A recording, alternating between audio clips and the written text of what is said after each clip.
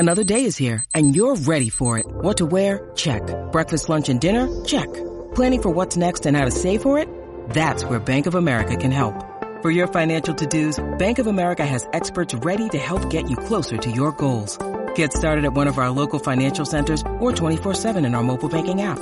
Find a location near you at bankofamerica.com/talktous. What would you like the power to do? Mobile banking requires downloading the app and is only available for select devices. Message and data rates may apply. Bank of America N.A., member FDIC. Think you know the Brooks Ghost? Think again. Introducing the all-new, better-than-ever Ghost 16. Now with nitrogen-infused cushioning for lightweight, supreme softness that feels good every step, every street, every single day. So go ahead, take your daily joyride in the all-new nitrogen-infused Ghost 16. It'll turn your everyday miles into everyday endorphins. Let's run there. Head to brooksrunning.com to learn more. Hi, I'm Maria. And I'm Mike. And we're Team Ready. Black Hills Energy knows your home is where your heart is, so they want you to be ready. It's all about keeping you safe, prepared, and making your home as energy efficient as possible. Everything from how to weatherize your home to how to stay safe during extreme weather. Be ready for anything. Go to blackhillsenergy.com/Team Ready. Thank you for listening to this Belly Up Sports Podcast Network product. Some said we go belly up, so we made it our name, and we're still here.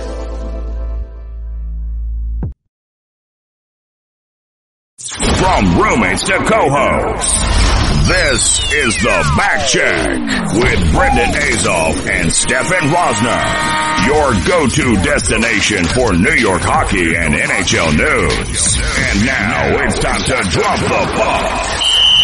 Here are your hosts, Brendan Azoff and Stefan Rosner.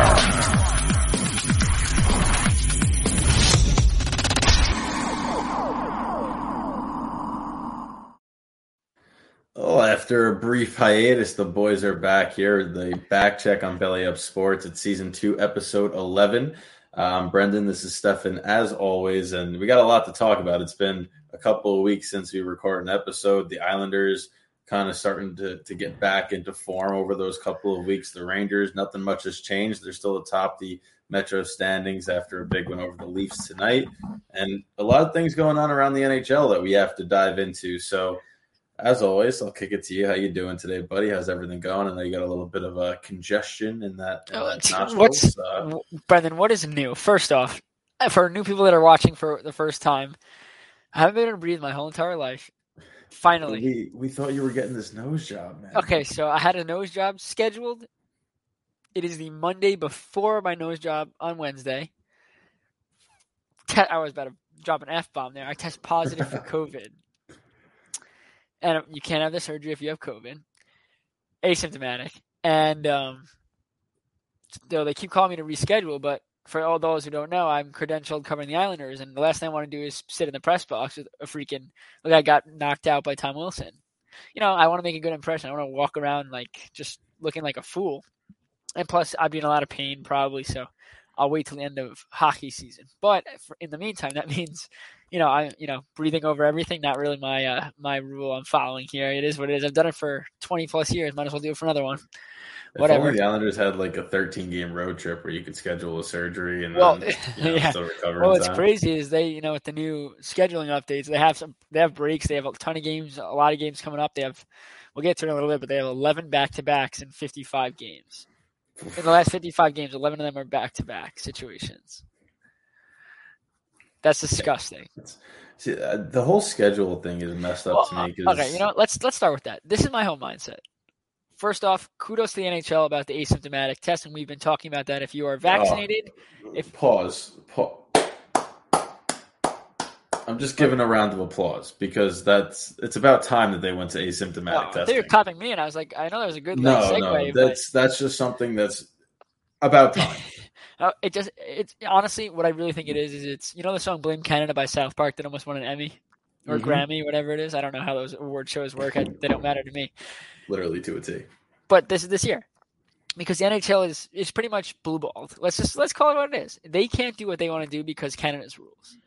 That's just how it is. So I get why the NHL has done what they've had to do because they have a huge market in Canada.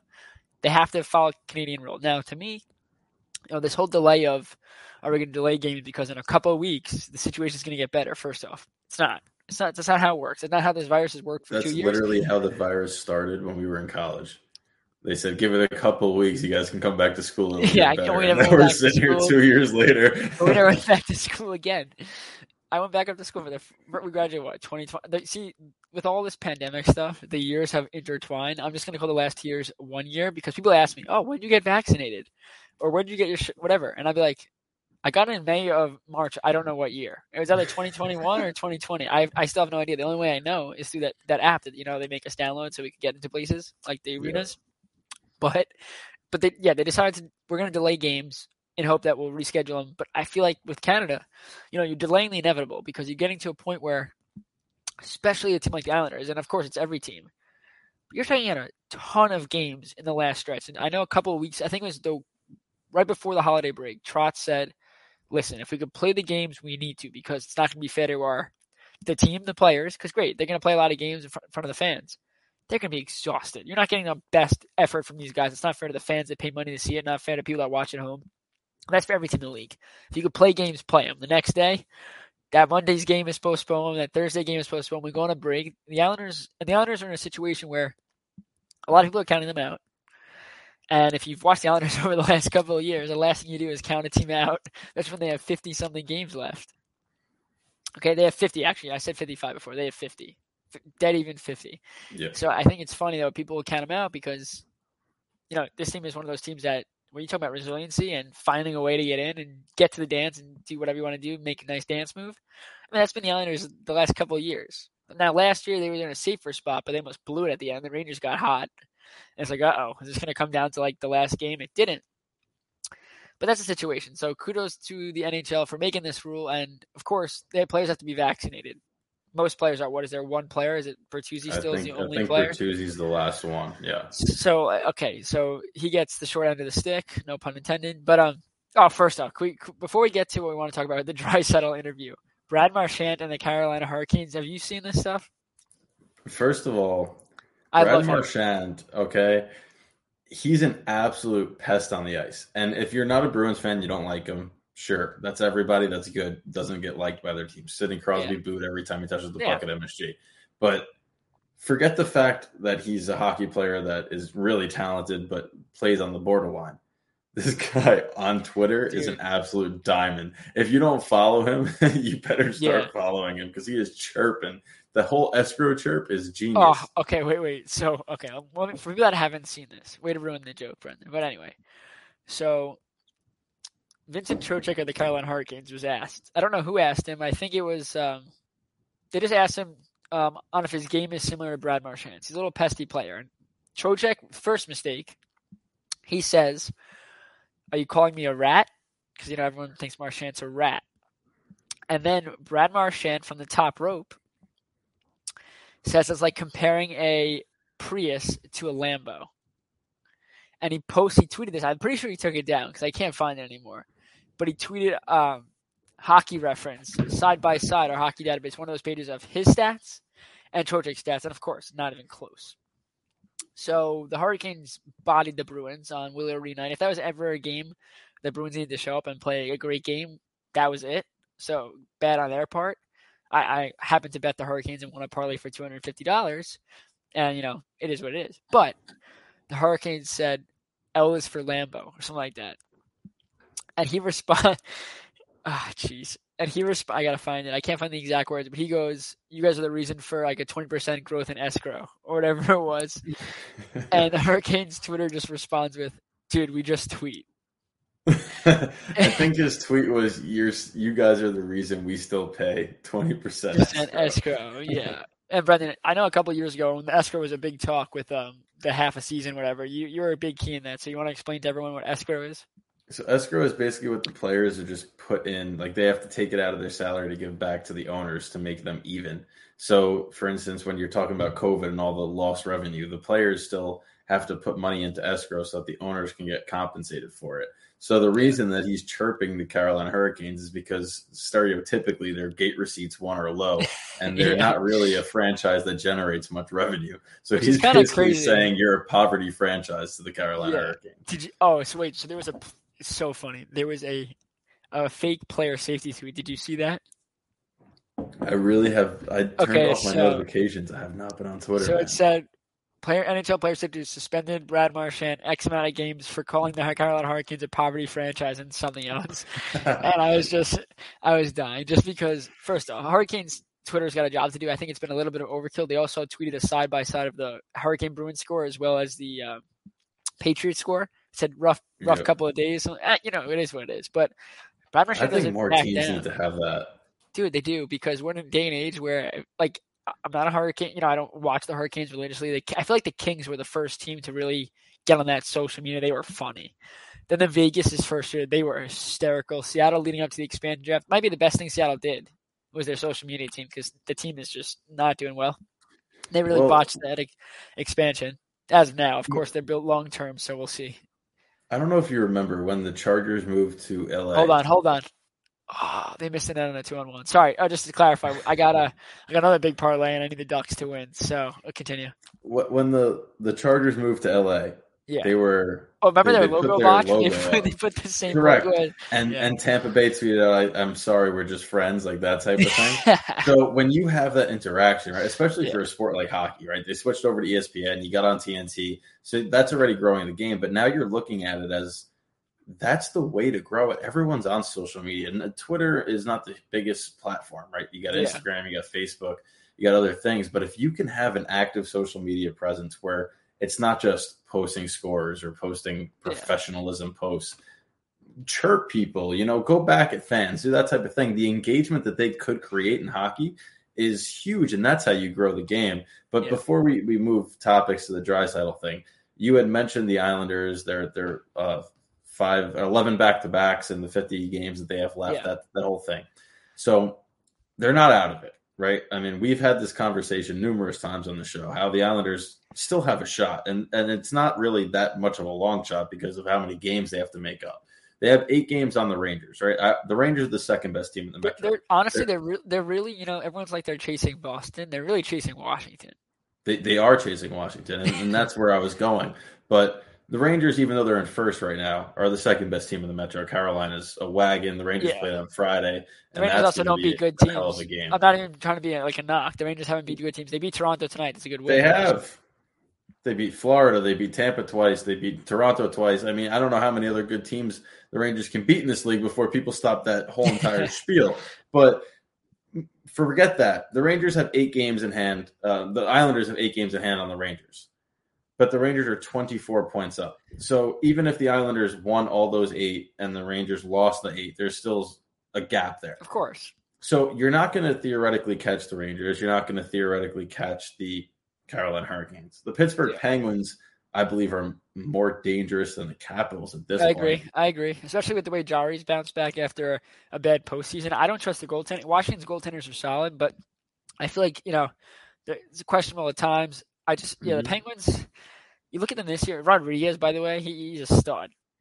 Evan Rodriguez is a stud. Wasn't he on the – I feel like he was on the Sabres, right? Yep. Yeah. Look what happens. You leave Buffalo and you become a godsend. No, but – everyone does. You look at first off, like we'll get to it in a second. I don't want to jump the gun, but like the Islanders beat the Devils. So the Islanders have their last 4 games. They played the Devils, beat them. They played the Capitals and lost. They got shut out 2-0. And probably one of the worst passing performances I've ever seen. It was just a struggle. So Islanders really couldn't make passes at all. They couldn't even make D-to-D passes. Everything was in the skates. One of those nights where it's just an off night against a good team. It is what it is.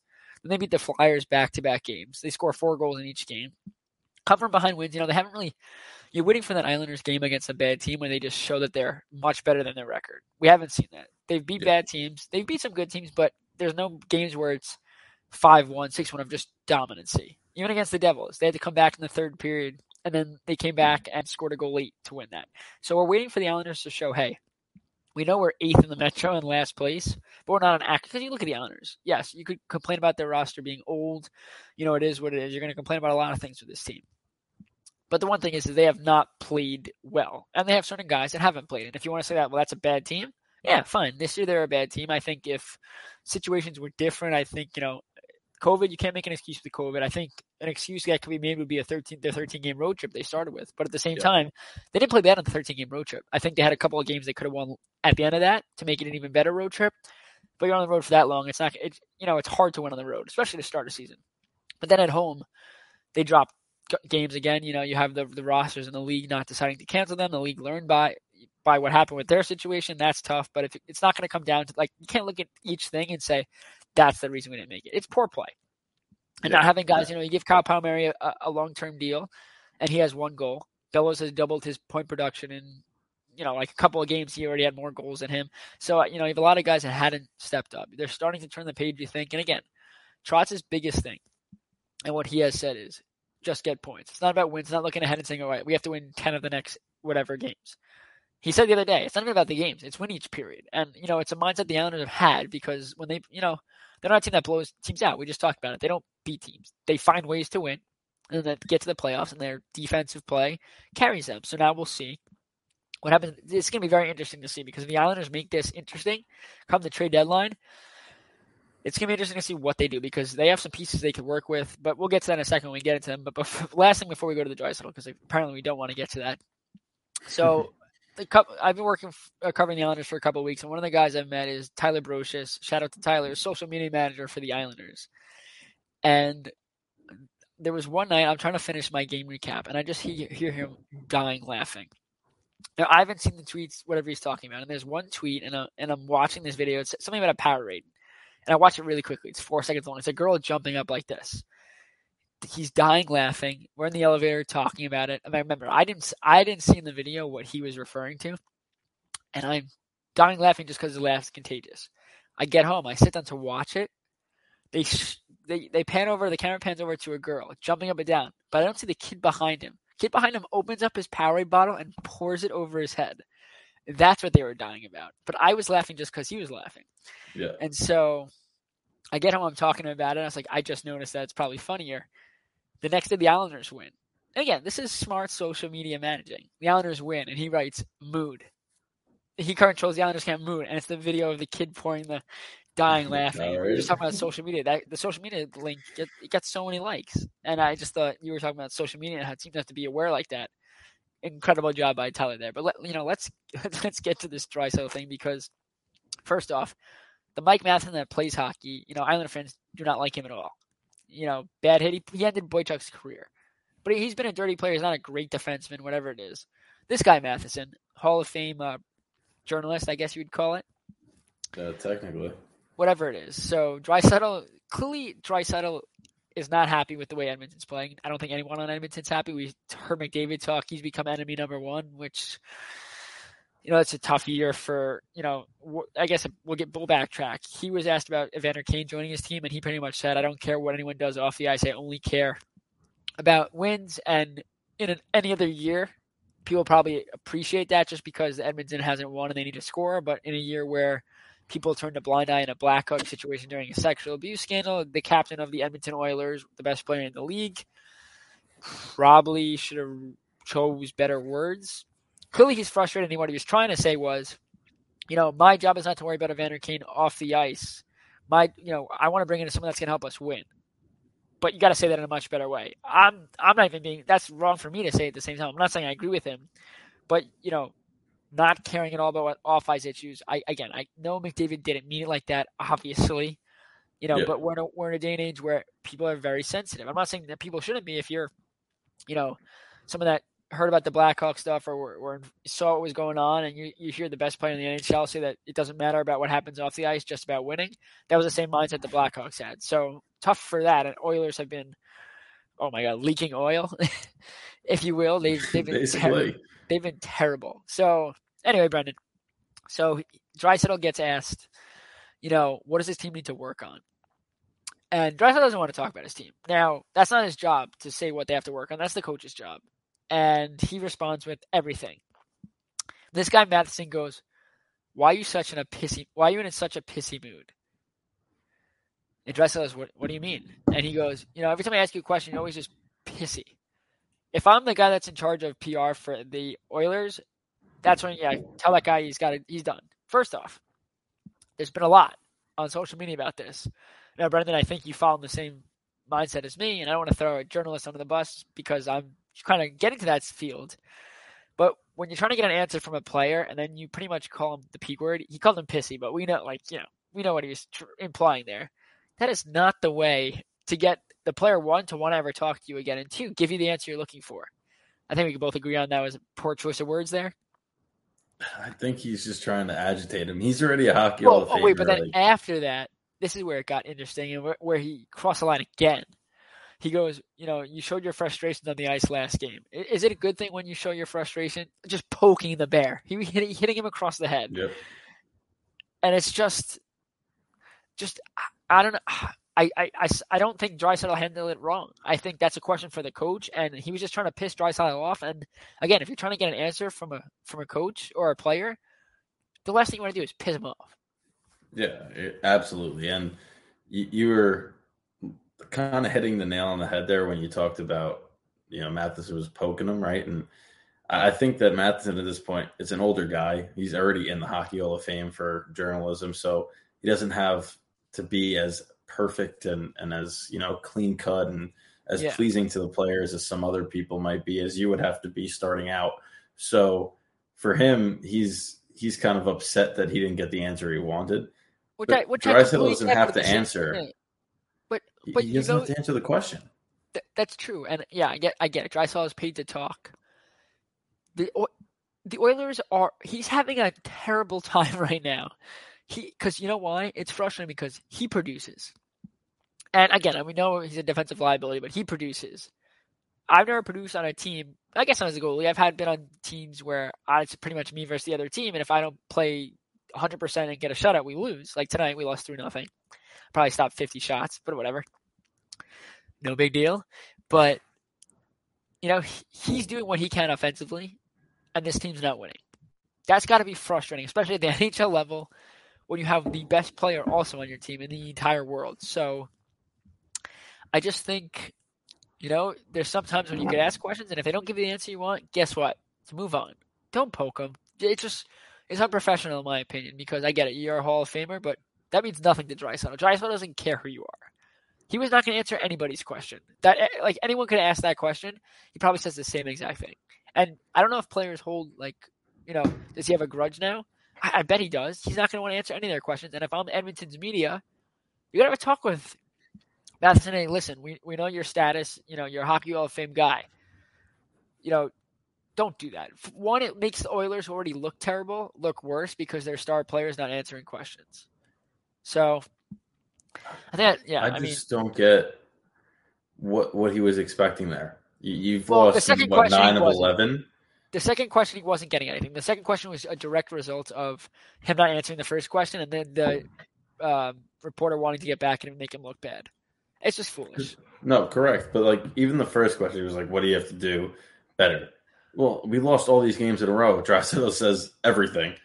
I mean, that's pretty accurate. It's not a bad response, right? They have to score more goals. They have to play better defense, and they have to have better goaltending. What did you want him to do? Throw his entire team under the bus? Guess what? Their head coach already threw their goalie under the bus, and the goalie responded, which Koskinen, you never want to see, that's the locker room's a mess, but Koskinen responded with, I can't score goals. I've got a 1-goal support in his last 5 games or whatever it was when he said it. Once one player calls a player out, the next player is getting, it's not going to stop. And then you're blaming each other rather than working on things, and it leads to disaster. And you know what's going to lead to? Connor McDavid leaving town the same way Gretzky did. I know the situation was way different. The Gretzky thing was pretty much they got an offer they thought they couldn't refuse. I mean, you trade Gretzky and you get a ton of players back. Kind of crazy. I always like to think about it. Just a side note is if Gretzky doesn't get traded to California, this is how I relate it. Probably not connected completely, but if he doesn't get traded to California, Austin Matthews isn't playing hockey.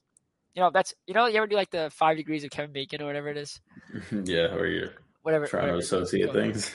Well, hockey wasn't big out west or central or anywhere in desert type areas. So Gretzky comes over. Gretzky also coached the Coyotes, correct?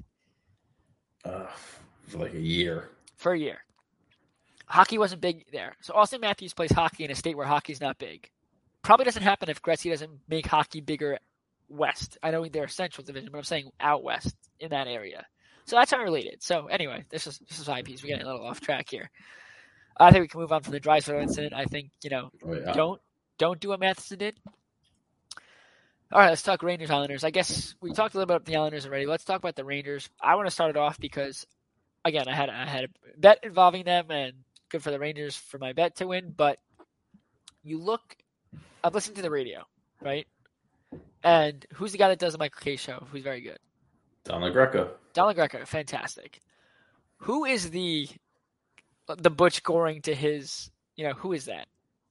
I have no clue. I haven't listened to a Rangers broadcast on the radio in a while. They have a couple of guys that rotate. I got to look it up because I'm listening to the game, right? And Don LaGreca is, by the way, great, fantastic. Whoever's doing it next to him, every time there was a big play, he'd go, to interrupt LaGreca. Like, you wouldn't be able to hear what LaGreca was saying. It's a former player. I typed in Rangers and it brought up Texas Rangers. Oh,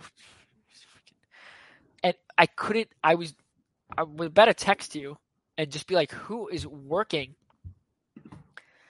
And I couldn't text you because I was driving, but texting while driving is bad. I don't know who it is. I can't find it. Maybe you can find it. But every second, Kreider, Fox. And I was just like, who is this guy? People roast Butch Goring for being a homer, and, there's times, and he's admitted to it, but this guy, he was a Ranger fan watching this, and he was interrupting Don LaGreca, and it was kind of getting on my nerves. I'm looking it up to see. I can't find it. It was honestly to a point where I thought someone would have to talk to him and be like, hey, can you settle down? Was he just moaning? No, but like when you're watching a game, you like jump out of your seat. Yeah. That was every second. He was invested. Oh, I think it's all right. So I might be 100% wrong. I remember someone saying Stemkowski. Why can't we find this anywhere? It's a secret. This is why I have no clue who it is. Side by side with Don LaGreca during Rangers radio broadcast. Google sometimes is a you-know-what, because you type stuff in. First off, of course, only Michael Kay show comes up. Jeez. I don't know. Nobody wants to say. It's a secret. Either way, while you're looking up, I believe it's Pete Stemkowski. But there's an essence to the Rangers right now that is kind of nice. They're just winning. I mean, they're winning hockey games. They're good. They're at the top of the Metro Division, 56 points in 40 games. I would have never pictured that. You got Chris Kreider with 25 goals. You got Zibanejad who's finally getting hot. Panarin's coming off COVID protocol. He hasn't found his game yet, but they're still winning. But Igor Shesterkin is literally just a continuation of Henrik Lundqvist. And then Henrik Lundqvist is a continuation to a higher level than Mike Richter. Think about what the Rangers goaltending. I just put that article out, and Mike Richter to Henrik Lundqvist to Igor Shesterkin. Are you kidding me? Well, I know that this might piss off any older fans that are listening, but Henrik Lundqvist was 20 times better than Mike Richter. No, I know, but Mike Richter was good. He was good. Never won a Vezina. No. But he was a great goalie, and he did what he had to do to get the Rangers the cup. He had a good team in front of him too. If you put Lundqvist on those teams, they were winning cups after cups. But you went from Van Beesbrook, who was considered a good goalie and won a Vezina, to Richter, to Lundqvist, who was arguably the greatest goalie of his generation at that time, and the best Ranger goalie in history. Because I feel like he's a little bit after Brodeur, so they always have that comparison. No, they're a different generation. Brodeur dominated at a different time. Brodeur was there when the Rangers won the cup.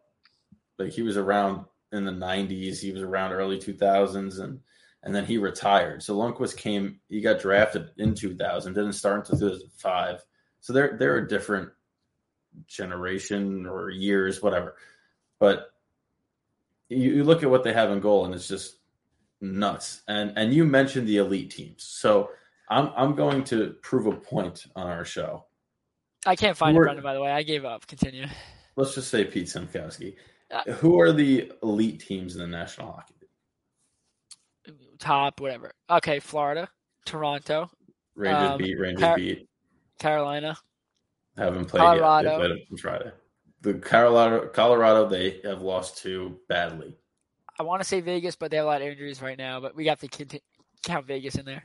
Okay, so Vegas, they lost in a shootout, and then they lost when they were in COVID protocol on a road trip. So I know I'm blanking on one more team. Tampa Bay, they swept on back-to-back. Honestly, I hate to say it, like Nashville and St. Louis. I guess they're at the top of the Western. St. Louis, top they of the haven't Central. played. Nashville, they split. That's probably it. You're talking about the top teams. You're going Vegas, Colorado. I mean, the teams that are actually on top, which is kind of crazy. We never really, it doesn't always work out like that. But you got Lightning, Florida, Toronto, Hurricanes, Avalanche. That'd probably be my top 4 or 5 or whatever. So the Rangers. I don't think the Rangers are there, but yeah. The Rangers haven't lost to. The Rangers have lost both to Vegas and Colorado. Outside of that, they've beaten Tampa Bay for twice. Those games? Vegas. I don't really count any game that Shesterkin doesn't play because again, you're talking about it when you get to like a playoff. Shesterkin's playing every game. Yeah, Vegas only played Georgiev, and Colorado played Adam Huska and Georgiev. So no, neither of those teams faced Shesterkin. It's a different game if Shesterkin's in there. You know that. We all know that. Yes. So the Rangers have beaten Tampa Bay twice. They've beaten Florida. They've beaten Toronto twice. They've beaten Boston. They've beaten Nashville once. This is this year. This is all this year. So realistically, why is there a talk that they don't beat good? I don't know. I really don't know. I saw a stat though. I wasn't making it up, and I'm obviously making fun and poking fun. They're below 500 against those elite teams because they've lost their own 4 against Vegas and Colorado. I was going to say technically though, the stat was teams in the playoffs. So the Rangers lost but the Rangers probably beat the really good teams and lost to the other teams that are in the playoffs. So, but where I'm like, that was also it doesn't make sense. They've survived a Shesterkin injury for a couple of weeks and COVID. Oh, I'm not. Again, we just talked about it. Though. Any game that Georgiev started, I mean, come on, Shesterkin's not even close. Correct. So what I'm saying is like that ideology where they can't beat elite teams is kind of a myth at this point, especially with who they've beaten so far. It's opposite for the Islanders. The Islanders can't beat the good team. They're struggling to beat the good teams, and they can't really put away the bad teams. So now you go to Friday, and that's a huge game against Carolina. If the Rangers can... It's so funny. The Rangers have a huge game against Carolina Friday. Islanders have a huge game against the Arizona Coyotes on Friday. Well, the Islanders have to beat everybody. I mean, it's gotten to a point where every game is a must-win, and that's how it's going to be. They have to win? I would say 80% of their games? 75%, 80 to get to like over 100 points, I think it is. 102. That's not my strong suit, Brendan, so I don't even try. I'm not even doing that. You say it's a hard, which it is. It's hard to do. Guess what they're going to have to rely on again for the 3rd straight year? A streak. And that's how this team is built. They go on hot streaks, they go on cold streaks, but the hot streaks get them in. They have a stretch of, I think, like 10 games at home or 9 games at home where they can legitimately, looking at who they're playing, again, nothing predicting does nothing. They could legitimately win 10 in a row.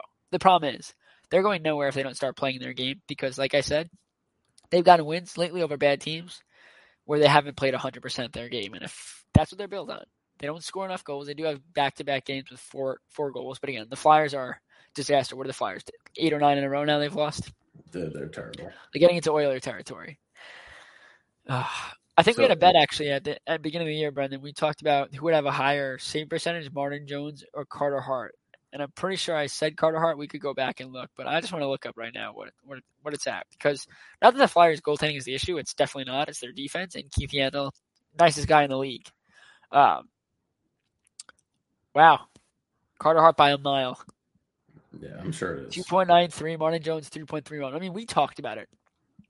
And we talked about how that signing made no sense. I guess it was cheap enough that it wasn't like a crazy thing, but if you want Carter Hart to bounce back and learn from a veteran goaltender, Martin Jones has been on the decline since San Jose's been to the Cup pretty much. Another Cup. Yeah, it was the Cup maybe a year after that. Conference Finals. Conference Finals, yeah. Yeah. They've been on the decline. He's been on the decline since then, and he pretty much got outplayed and lost his job in San Jose. So I think for Hart, who had a tough year last year, the last thing you want to do is bring in a goalie that's been on the decline, but I guess what it is, what it is. But actually, I was talking to a Devils fan today before hockey, and I talked to him about Mackenzie Blackwood and how, I look at the Devils and they're a solid team. And Blackwood's a solid goalie. And I said, well, you got to look at this division. How many good goalies or great goalies are in this division? A whole lot. The Devils are a team that actually need a guy like Martin Brodeur. This is a Devils team that's solid, and the only way they're going to win is if they have outstanding goaltending. And Mackenzie Blackwood at this point in his career is not one, so that's going to limit the Devils' ability to ever be a threat because they could have the great players, but their defense isn't strong enough. They got some pieces. Hamilton being hurt kills them, but this is a Devils team that needs a ridiculously talented netminder. And I think Blackwood's a solid goalie, but in a division full of teams that have elite goaltending, it's going to be very tough for the Devils to bounce, to ever be a threat. That's just my opinion. I would agree. And I mean, I think we saw that tonight, right? They outshot Arizona 38-17. And I don't know who was in goal, but they lost 4-1. So I'm pretty sure it was Blackwood. I'll pull it up right now. Let's see. Well, I'm gonna look at. It was Blackwood. It was Blackwood versus Vejmelka, or however you say that. That guy Vejmelka, by the way, filthy. The Oilers should try to acquire him. You know what the Oilers should actually try to acquire? Semyon Varlamov. Who would you want? No, okay. Let's talk Islanders now. I guess we'll move on. So, I personally believe that they're not going to move Varlamov just for the fact that there's a team that's going to have to rely on tandems. Sorokin has proven to be a legitimate number one. I think it's clearly simple. But the Islanders have 11 back-to-backs, like I talked about. Yeah. You need a worthy backup because he's going to have to play. And right now, Varlamov and Sorokin have been outstanding. Each of them in their last 5 games has been great. They're both playing the other day. Varlamov may have allowed like a week or 2 goals, ones that he wants back. They went 9 rounds in the shootout. He didn't give up a goal. Goal. There was no skill in that shootout. No. Yes. Now, okay. Let me hold on before you go. Let me go back to the overtime period. There is skill in the shootout. Skill. There was no skill there. Everyone kept doing the same thing over and over again. It was like poking a dead horse. But Varlamov's glove was very good. And in overtime, he made big saves. And you need your goalie. See, I think the biggest thing about Varlamov's game is he's always good. He was good last year. He had a fantastic season. I mean, his record at home and his stats at home was unreal. 7 shutouts to lead the NHL, and then he was phenomenal. He helped them beat the Boston Bruins in the playoffs after Sorokin dominated, or not dominated. His stats are all right, but he made those big save and big moments to beat the Penguins. Now, this year, Varlamov was making great saves, but when they needed that big timely save, he wasn't making it. He's done that lately, and they've both been fantastic. But Varlamov has a moderate no trade clause. He's got to, that means he has to put 16-team no trade list together. Again, I don't think the Islanders are going to move on because if they're going to do that, they need to sign or trade for a capable backup. So it doesn't make sense. But if they were willing to trade him, I don't know what I want from Edmonton. It would be majority a cap dump, definitely draft picks, because he's got a year left on his deal after this. So I think there'll be calls for him, especially with how well he's playing. But again, it also depends where the Islanders are. Personal belief is that the Islanders by the deadline are completely out of it. You trade Varlamov because he did what he needed to do. His whole, not the whole thing, but signing him was to get Sorokin to come over and make Sorokin's life easier, teach Sorokin what it's like to be an NHL starter, the language, help him out, and make him be the number one for the Islanders for the next 10+ years. He's done that. He's done that sooner than his contract. And Varlamov's played well. So I think Varlamov's contract has been fantastic. He's done exactly what he needs to do and more. Nobody thought he'd play like a Vezina candidate last year. I know he didn't win, but, he was phenomenal. So I think if the Islanders are out of it, clear the cap space that Varlamov's contract brings. Again, though, you're going to have – you want to ride – you don't want to kill Sorokin, but you want to ride him. If this is a developmental year and the Islanders are actually out of it, they're going to move on from some guys. And they're going to let Sorokin learn and grow as much as he can. That way next year he's ready to go, red hot, sharp enough to be a complete number one for the first time in his career. But if I'm a betting man, which I guess I am now legally, so we can talk about it, I think the Islanders are going to be involved. I don't know if they're going to be so much buyers. I don't think they're going to be sellers, complete sellers. I think they'll be in a place where if they do good things, they can make the playoffs. I don't think they're going to be out of it by March. But with these stretches coming up, a 10-game losing streak puts them out of it. So I think it'll be interesting to see another player that, really, I talked to some people in the press box about it, is Kiefer Bellows. He's played well as of late. The last couple of games, he's looked shaky. They put him on the top line with Barzal. That was a disaster. And I think they're showing him off for the deadline. This was a B-level prospect at best, and he's turned it up this year. And I think they're keeping Wahlstrom with Pajot and lower down in the lineup because they don't want people calling and saying, well, we want him. Because first off, I kind of think Wahlstrom's untouchable at this point. And I think you could move on if you trade Bellows and a couple of draft picks. You might be able to get that elite sniper the Islanders needed. So we'll see. It's really, the whole Palmieri contract is hurt because he's got one goal. He's not playing. He's still hurt. He's on IR. He's been back for over a month now practicing. I've seen him at practice. He looks healthy. Trotz said a couple of days ago that he got to like 75, 85%. And then he plateaued.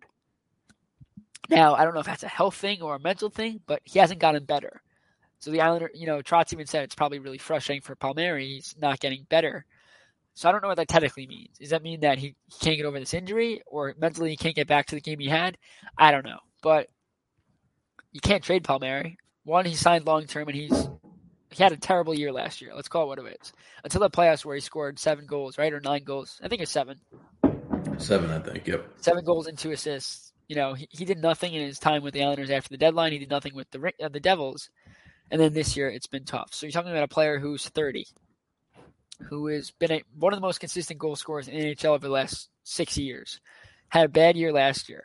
He hasn't been able to be healthy. He's having a bad year this year. He's got time to turn it around, but it's been bad. He's on the decline. If he has a bad year next year, he's on the decline. There's no value. Who, is someone going to take? Could someone potentially want Palmieri for a playoff run because they saw what he did last year after a tough year? Potentially, but again, with the injury, when is he coming back? That makes things very tough, and I don't know if there's much value. Would I personally trade Palmieri? I wouldn't because you're trading low.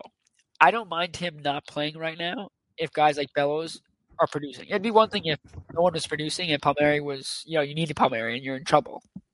Yes, the Islanders' offense has been brutal this year, but they've been better. But right now, even if Palmieri's healthy, should he be in a lineup? That's the other thing. But the way Bellows is trending and he's struggled the last couple of games, if that continues, then it gets worse. But, I think it's just it's very interesting. Yeah, it really is. And, I mean, the Islanders and Rangers, despite being in different spots in the standings right now, are kind of in a similar boat when it comes to the trade deadline. Because when you look at the Islanders, right, you just mentioned Bellows, you mentioned Palmieri, you mentioned these guys, Varlamov especially. That's where the parallel really is Varlamov to Georgiev, right? Do the Rangers want to break up their quote-unquote tandem, even though it's really a Shesterkin show? Do they trust Kincaid enough to move Georgiev, who's in a contract year, and try to get something back for him? Do the Islanders trust Sorokin enough to, or their AHL goalies or Thurstring and Schneider enough to move a Varlamov and try to get something back in return so they could boost a run? There's a lot of parallels there. And I mean, Jacob Chychrun's a name from Arizona who's being floated around a couple of the contending teams. Any team that's looking for a boost is going to look at Chychrun. And when you look at the Rangers, right, could Miller be on the move? Yeah. Could Nils Lundkvist be on the move? Yeah. Could a Georgiev be included? Yeah. Should a first-round pick be included? Absolutely, because they obviously can't draft in the first round. Yeah, so you don't need him. I personally would put Kakko in that deal 100 times out of 100. I have no desire to keep Kakko anymore. I don't care how much criticism that gets me. He is doing absolutely nothing. He is completely unnoticeable. They already have their forward group that they're going to keep. They signed him all long-term. You can keep Strome. You can avoid cap hell if you just let Kakko go. You're going to have to pick who you let go. Keep Lafreniere because he's shown a little bit more. Oh, Kakko's been great defensively. Whoop-de-doo. We drafted a third-line grinder, number 2 overall. How about you move him? Get rid of him. I think it's time that you move on. You're going to have to pick a couple of these players you move on from. Kakko and Hedl are the 2 that I personally would say sayonara to. You bring people in that know what they're doing, that can either have some cap flexibility long-term. Maybe you try to call up a couple of guys. I think Morgan Barron's been great on the face-off that. I think he was winning 66% of his draws. Give him a chance. But the Islanders are in the same boat. If Bellows has really been the better player over Palmieri. So if you can't move Palmieri and you're forced to move Bellows, does that really make you better overall as a team when you don't know who you're going to get back. And they've tried the route of getting veteran people. Is that really the route that they can continue to go? Because Parise, as good as he's been in all other aspects, hasn't provided the offense. Palmieri hasn't provided that. Your Green's getting older, Char is getting older, so the team just keeps getting older the more they keep adding. So realistically, the only way they can get better is if they add younger. Well, I think, you talk about Chychrun. First off, to me, why, if I'm Arizona, why even been on from this guy? If you're talking about a rebuild, I mean, that's your center. It's tough because you look at, they got rid of Ekman Larson, and that kind of needed to happen, and Larson has been great. He's past his prime. But Chychrun is so good. He's such a good hockey player. He's very underrated. I mean, there's been whispers about Klingberg, Islanders being on a short list potentially for him. And I really think if they're going to trade Bellows, they're going after a defenseman. I don't know if they could get a guy like Klingberg. I don't know what it would take. But you talk about them being old, and I agree. But after this year, Char is done. Is Andy Green done? Sure. Robin Salo, who's stepped up and been phenomenal. Phenomenal. You have Bolduc in the minors. When is he going to get his chance? He's finally back. I'm pretty sure he was hurt for a while. He scored his first goal in a long time the other day. But Kiefer Bellows, Oliver Wahlstrom, Mavillier is not old. Barzal is not old. Pajot's maybe 30. I think he's 29. That's what I'm saying. Their core is that young. You have to surround that core with people who are going to be there. And it's so interesting, too. When you talk about – it's so funny how, regular season hockey is all about – hold on 1 second. What if off the post? Sorry, again, back to that Ducks, needing a Ducks goal here for Hedge. Anyway, when you talk about the NHL, it's the regular season is so based on speed, young, skill. And then you flip it to the postseason, and those teams that have the speed, the youngsters, and the skill lose. They lose every time. It's always the veteran, old-fashioned, defensive-minded hockey that prevails. It's crazy because it's the only sport that I could think of where there's such a difference between the regular season and the postseason. Because I know what you're saying. Until the Islanders get really, really young, they're not dominating anyone. But when you get to the postseason, having Chara on the back end, Andy Green, having a core that's older, and Anders Lee, who's been there before, and older veteran players, those are the teams that win. Look at Tampa. And yes, Braden Point's young, but Tampa, Hedman's older. I mean, they're not completely young. They have a lot of depth. Depth's the biggest thing. A lot of the teams like Toronto, so young, so talented. They play zero defense. They lose in the first round every year. Why? Same thing. The Rangers, when they went to that bubble cup against hockey against Carolina, very young team. They got shellacked. It's crazy different. The Rangers that year were an outlier. What did you say? Because the Rangers that year were an outlier because they had no business being there. But we're talking about how young teams it's crazy that in the postseason, you don't want a young team. You don't. You want a team with depth. And right now you talk about it. Parise, it hurts to watch because Parise has pretty much done everything you can ask, and he just hasn't scored. Like, he's getting bad breaks. The work ethic of, him and Cizikas, just work ethic. Cizikas finally has goals, 2 in his last 2 games. Fourth line looks better. You're still trying to find someone to play with Barzal. It's been an issue for years, and kind of, I hate to bring it up, but same issue that Tavares had. You didn't surround Tavares with talent enough, and it was all about him having to be the guy to produce. And when he didn't produce, the Islanders lost. When he produced, the Islanders won, and he came up with big moments in the postseason. And you don't want to get to that point with Barzal because you get to the point where you have to think about, all right, in a couple of years, do we trade Barzal? Do we let, we waited so long to surround him with talent that what's the point? So Tavares left, and you don't know what would have happened, but it's kind of crazy just the way the NHL works today. And I think, you need these guys to produce. And for the Islanders to get back in this thing, they can't rely. Their goaltending has bailed them out the last couple of games. Again, against weaker teams. You got to find ways to start dominating bad teams. And then when you play good team, putting together valiant efforts. Because they haven't had that yet. And if they want to win and get to the postseason get the postseason again, the depths have to start scoring. The fourth line has goals in back-to-back games. Like I said, it's Cizikas. The second line starting to produce a little bit. You need it. But the problem is the Islanders are so defensively based that they don't care if they beat a bad team 2-1. They beat a bad team 2-1. They beat a team 2-1. They got 2 points. That's all that matters. And that's great. And your defense needs to win. But, when you don't score goals, you put a lot of pressure on your defense. And the discipline's been an issue. they continue to take penalties. And they were perfect in the game against Washington and then the game against the Flyers the first night. But in the second night, they took a penalty, and it cost them. It tied the game up.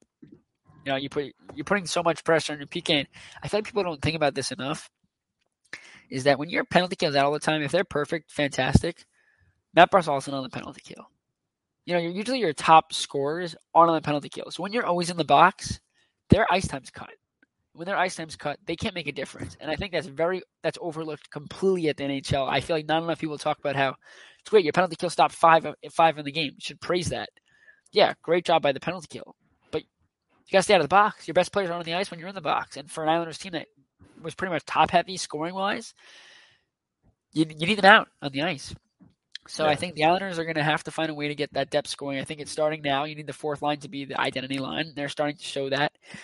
And it's going to be an uphill battle. You're digging yourself out of a major hole.